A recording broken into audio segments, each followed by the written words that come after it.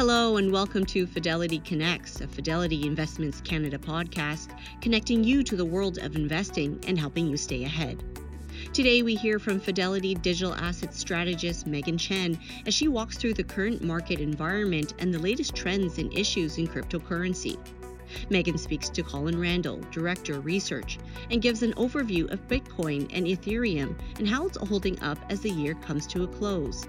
She says Bitcoin and Ethereum have outperformed traditional equity classes in the third quarter after being down 60% and 65% respectively at the beginning of the year. Megan also discusses the effects of inflation on cryptocurrency. Bitcoin is the largest cryptocurrency by market cap, but is also highly volatile. The volatility comes from the fact that it is still an emerging technology, so as it matures, it could actually become an inflation hedge. In addition, Megan also touches upon Tornado Cash, decentralized finance, and provides a broader market outlook in terms of developments in the digital asset space. This podcast was recorded on October 21st, 2022.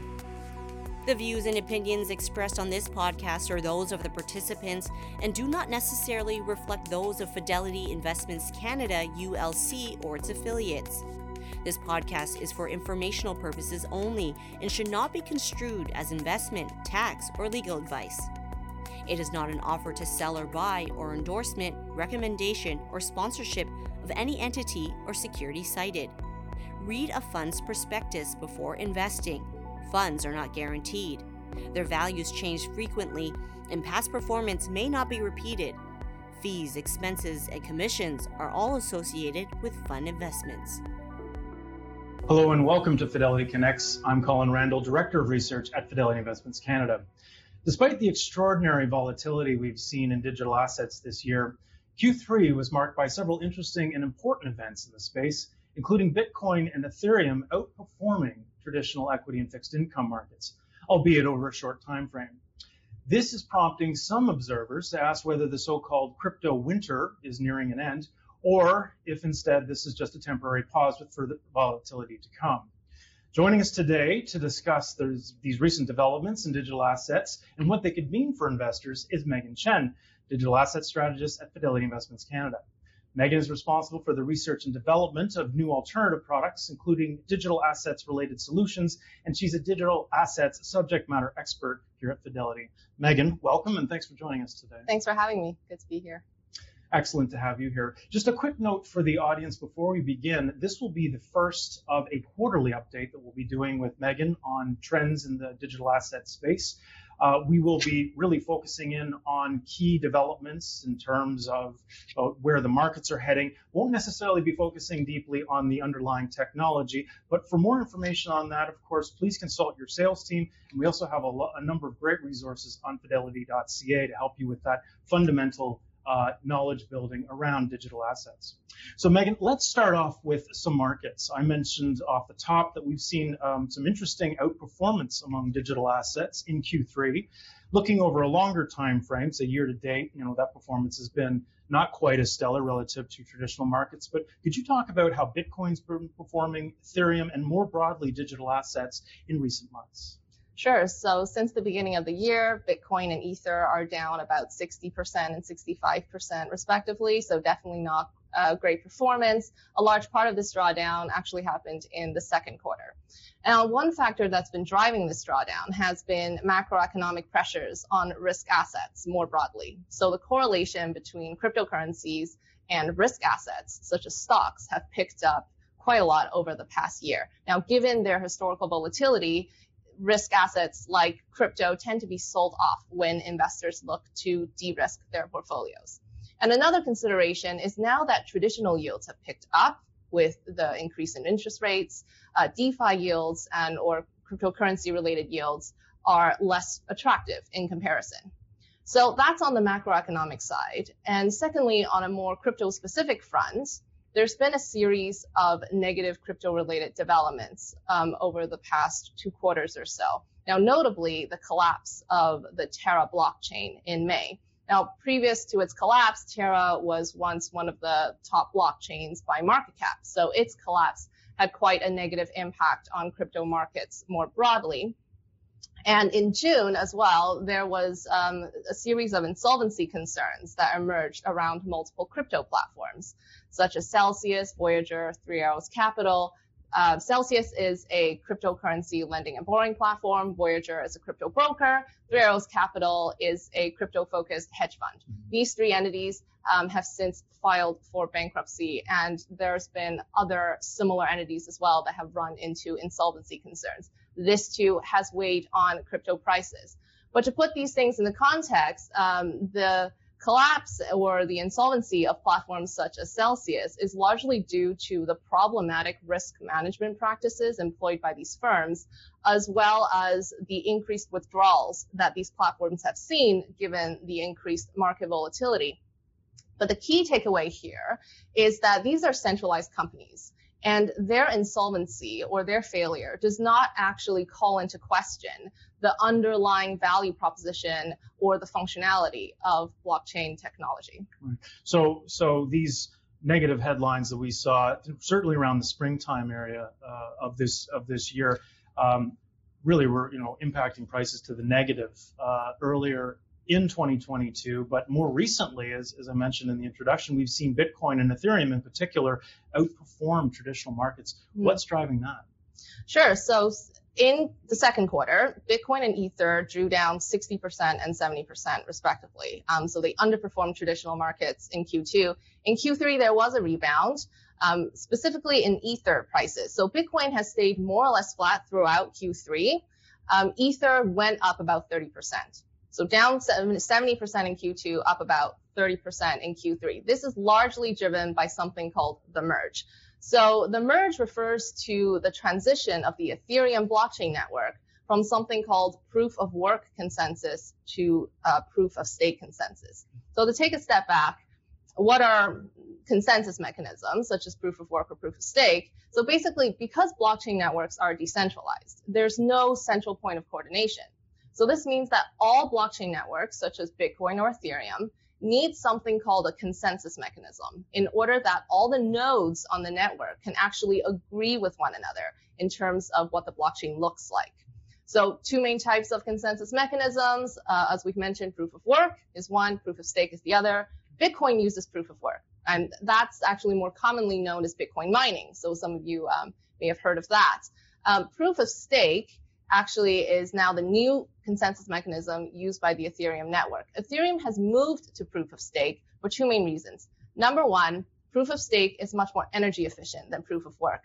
So after the transition to proof of stake, Ethereum is now estimated to consume about 99.9% less energy than it did before using the proof of work system. So that's one key reason. The second key reason for this transition is that the move to proof of stake actually tees up and helps prepare the Ethereum network for all kinds of future upgrades that they have planned related to making the network more scalable, which means making transactions faster and cheaper on the network and so on. So that was the positive sentiment around the merge, really drove up Ether prices in Q3. That was the main factor. However, you'll notice that the merge happened on September 15th. Right. And since September 15th, the price of Ether has actually fallen about 20%. And this is for a variety of reasons. One reason has been macro-driven. So again, we've seen risk assets draw down more broadly since September 15th. The other factor is that there has been some selling pressure from Ethereum miners selling just accumulated Ether that they have stored. So that is actually going to cause more of a short-term pressure, I would say, than a long-term pressure, because the total amount of Ether actually held by Ethereum miners make up only about less than 1% of total Ether. So just to summarize, so what was happening during the summer, particularly for Ethereum, Ether being the currency of the Ethereum blockchain, that there was a lot of excitement, I guess, leading up to the merge that happened, as you said, in mid-September. And once that merge, I think by all accounts, went through successfully, there's sort of sell on the news kind of activity that we're seeing. Exactly. Okay. Buy the rumor, sell the news. Right. Anyway. Got it. Well, so, you mentioned the macro sort of landscape earlier in our chat, and obviously inflation is a key driver of markets right now. Bitcoin has been put forward as a potential inflation hedge, and I think looking over the last year or so, I think it's easy to criticize that Bitcoin hasn't necessarily held up to that promise. What are your thoughts there? Sure. So this brings us to the idea, the rather popular idea, that Bitcoin is a form of digital gold. Now, to take a step back, the reason why this is so, that people have said this, is because Bitcoin certainly presents certain characteristics that could make it a good store of value. So it is scarce. Its supply is hard capped at 21 million. We're currently at about 19 million. It's widely recognized. It's the largest cryptocurrency by market cap, and there's a very large network that is backing it. And it also has been very secure. Certainly, it's proven to be very secure in the past because the network has never been hacked since its inception in 2009. So all these characteristics make Bitcoin potentially favorable as a store of value, which is why some people have compared it to gold as a good alternative transnational store of value. Now, like you mentioned, if you actually look at Bitcoin's performance over the past, actually since inception, it has not quite behaved like an inflation hedge, because what one might expect from an inflation hedge is stability of prices, whereas Bitcoin has been highly volatile. And I think I would respond to that by saying, the narrative of Bitcoin as a store value is not an established narrative in the sense that it's behaving like a store value. It more suggests that Bitcoin is a potential emerging store value. And the volatility of Bitcoin can be explained by the fact that it is just an emerging technology, and there are many other factors that are driving Bitcoin's price besides just the inflation factor. So yes, inflation could be part of Bitcoin's story, but right now there are many other pieces to that story, and it's making the price very volatile. It's hard to see that narrative right now, but maybe going forward, as this asset class matures, as Bitcoin as an asset matures, we might see that narrative emerge a little bit more. Absolutely. Actually, interesting. Some news of research that was circulating just this morning around the decrease that we've seen in volatility for Bitcoin as an asset class, actually similar to the NASDAQ over the last 30 or so days. Obviously a very short time frame, but interesting to watch how that volatility profile evolves over time with Bitcoin.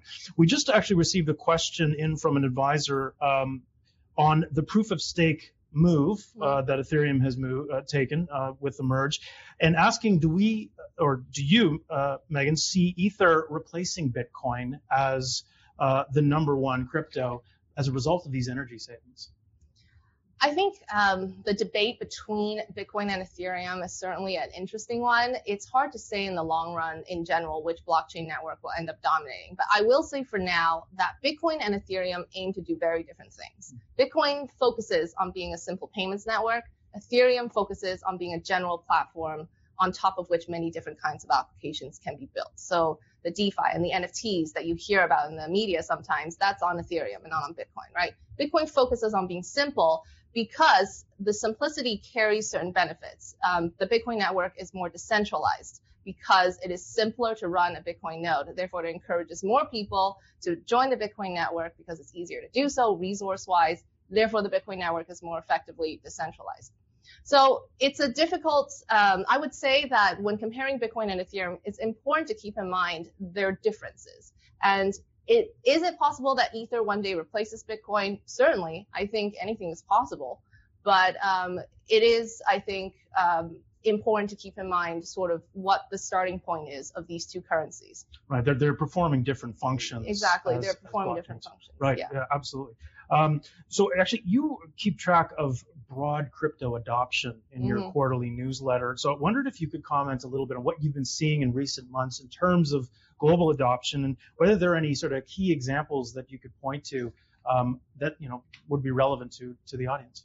Sure. So one trend is that we've seen more and more traditional finance companies such as BlackRock and Fidelity start providing crypto services to their institutional investors. So actually BlackRock recently announced a partnership with Coinbase, which is a major cryptocurrency exchange, to offer their institutional clients direct access to cryptocurrency. And Fidelity has come up with various offerings as well. So one aspect is that Fidelity in the US has announced that they will offer Bitcoin in their 401k accounts. And Fidelity has also joined with various other companies, including Charles Schwab, to develop EDX Markets, which is a crypto trading platform. And so I think through these examples, we see another example actually that I just thought of is NASDAQ, which also recently announced that they're going to start providing cryptocurrency custody services to their institutional clients. So I think the names like BlackRock, Fidelity, NASDAQ, the fact that these major traditional finance players are joining the cryptocurrency space is a positive indicator for the future long-run adoption of cryptocurrency.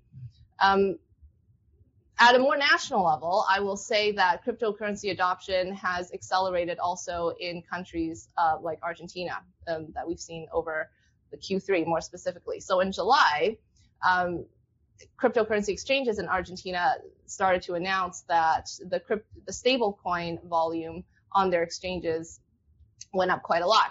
And the reason is because, and this actually illustrates a wider narrative here, which is that crypto assets such as stablecoins can be a good alternative for people in countries that are suffering from hyperinflation. So the inflation in Argentina is about 95, it's going to be about 95% this year, it is estimated.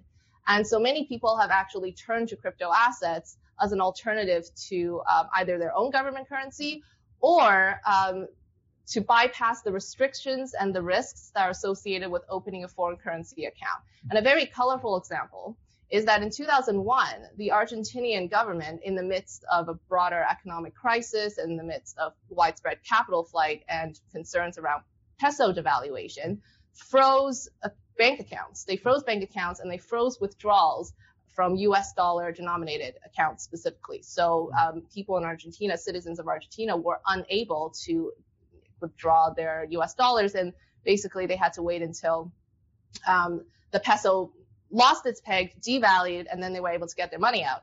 And so this occurrence has led to a lingering feeling of distrust in some sense among people in Argentina in their traditional institutions. That's why I think the crypto adoption in these countries has been, the adoption curve has been steeper in these countries.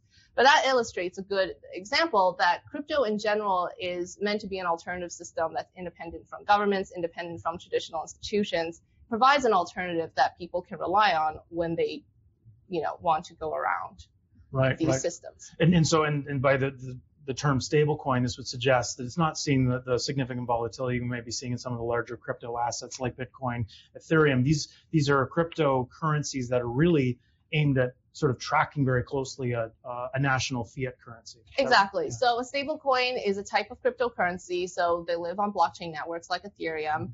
But as opposed to Bitcoin and Ether that are very volatile, a stablecoin aims to peg its value to that of another asset. Most of the top stablecoins are US dollar stablecoins, which means that one US dollar stablecoin aims always to be worth $1 American. Ideally, you should always be able to exchange one, say, Tether, which is the top stablecoin by market cap, for $1 US. Right, Yeah. Got it. So another important, but I'd say maybe a little esoteric development that we saw in Q3 was the sanctioning of Tornado Cash, which is an on-chain or on Ethereum blockchain, to be specific, mixer of cryptocurrencies. You could talk a little bit about what is Tornado Cash and what was the development in Q3? Sure. So this development is particularly significant and caused quite a bit of discussion, provoked quite a bit of discussion in the crypto community, because in August, the U.S. government sanctioned for the first time ever in history a decentralized blockchain protocol, namely Tornado Cash. And Tornado Cash is an application that basically helps users obfuscate their transaction trail on blockchains. So the background of that is that all transactions on blockchains are highly transparent. And so, if I send 10 Ether to somebody else, that anyone can look at that transaction. And what Tornado Cash does is help users hide that transaction trail. And Tornado Cash has been used, and it was sanctioned for this reason. Tornado Cash has been used in the past by criminal organizations looking to launder money, including the famous North Korean hacking entity, the Lazarus Group. And so that was the key reason behind the U.S. Treasury's sanctions of Tornado Cash. But Tornado Cash is also widely used for totally legitimate purposes by users who are just trying to improve their own privacy. In fact, Vitalik Buterin, the co-founder of Ethereum, himself has admitted to using Tornado Cash in order to send funds to Ukraine, for example. So it is widely used for legitimate purposes, but it was sanctioned. Now, the noise this has caused and the sort of disturbances caused in the community is that this kind of brings to light a challenge to one of the key elements of Ethereum's value proposition. So Ethereum's value proposition is based on the fact that Ethereum is genuinely decentralized. And a key part of that value proposition is that it's supposed to be highly resistant to censorship. This means that if Ethereum were really what it hopes to be, which is highly resistant to censorship, it would be absolutely impossible for a government to really sanction a protocol. Even if they did, basically nothing would happen, right? People would still be able to access it very freely. But what we saw was actually after the sanctions were imposed, various points of centralization helped make it very difficult for many users to access the Tornado Cash protocol. And this really goes against that principle of censorship resistance that Ethereum aims to offer. And so I would say the Ethereum community is actually aware of this, and this is why improving the effective decentralization of the network is really top of their agenda in terms of development moving forward. So hopefully we will see these issues addressed. Actually, one colorful development is that Coinbase, which going back to the crypto exchange, they have announced that they will fund a lawsuit against the U.S. Treasury, saying that they overstepped their mandate by sanctioning not an entity, not a criminal organization, but a completely neutral technology. Right. And they actually made the analogy, and I love this. They said, sanctioning Tornado Cash, I'm paraphrasing a bit, sanctioning Tornado Cash is like permanently shutting down a highway just because some robbers have used it to flee a crime scene. Right? So, I mean, you should ideally be targeting the robbers, not shutting down everyone's access to something that could be actually beneficial just because it's been used by a few people, for bad purposes. Right? So we'll see where that goes. It was fascinating. What we're talking about here is effectively sanctioning code. Exactly. So, of course, this opens a lot of new questions that need to be answered. And very interesting, blockchain itself is so transparent. And so actually, in many ways, it's very difficult for criminals to get away with misdoings. This was the function, I guess, that Tornado Cash was performing for some small percentage, presumably, of users. But definitely a lot of new questions that we're tackling in this. Yeah. Wanted to talk about DeFi or decentralized finance more broadly. This is another area of the digital asset space that you covered. Any interesting developments there? And maybe even before we talk specifics, what is decentralized finance? Sure. So decentralized finance, or DeFi, stands for blockchain applications that aim to provide financial services to users, but without the need for any centralized intermediary. So these services can be, say, asset exchange services, allowing users to swap cryptocurrency or crypto tokens with one another, or borrowing and lending services. Now, in traditional finance, most of this happens through centralized parties, banks, centralized brokers. But the difference with DeFi is that we sort of remove the need for any centralized intermediary. If I want to perform an asset swap, an asset exchange, if I want to exchange my, say, Bitcoin for Ether or Ether for another token, instead of going through Coinbase, for example, which is a centralized exchange, I can interact directly with an algorithm or program called a smart contract-based decentralized application, but basically it's just an algorithm. You interact with that algorithm on the blockchain, and through this mechanism, through the mechanism of the application, you effectively perform the asset swap. Or again, if I want to, say, borrow some funds instead of going to a bank, I can interact with this completely neutral application, which is just completely code-based, and I can perform that borrowing lending that way. So it aims to basically take out the middleman. Right? So that's what DeFi aims to do. Right. So a decentralized exchange, for example, Uniswap would be an example. Yeah. Aave, SushiSwap, all sorts of strange, interesting names, colorful names for these mechanisms. So effectively, they're performing the services of, I guess, a market maker and an exchange, but effectively it's being run by code, not a centralized entity. Megan, what are your thoughts about the future of DeFi, sort of in relation to TradFi or traditional finance, more, finance as we know it in our industry today? Do you see these two eventually working together, or can they even coexist? I think certainly they can coexist, and that's my expectation personally for what will happen, is that we won't necessarily see DeFi replace traditional finance. It's not going to, say, drive banks out of business necessarily. What we will see is more of a coexistence of both centralized and decentralized infrastructure.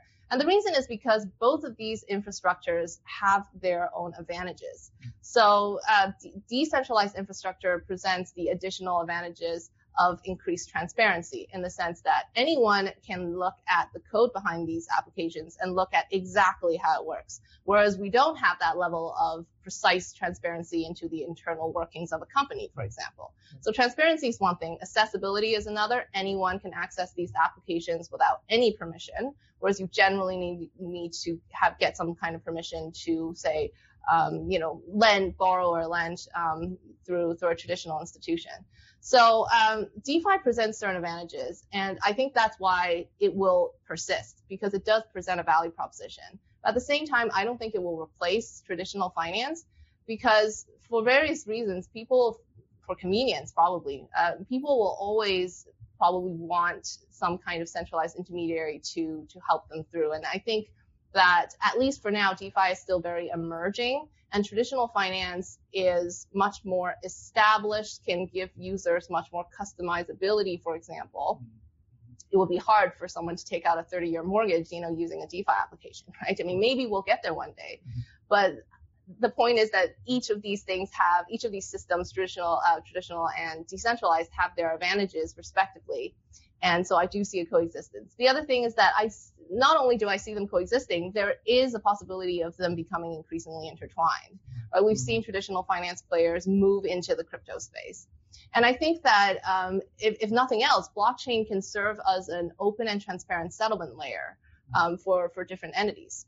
So instead of each organization keeping their books separately, we have this ready-made transparent and layer for different entities to come and settle with one another, and that has benefits as well. So coexistence and also potentially some degree of integration.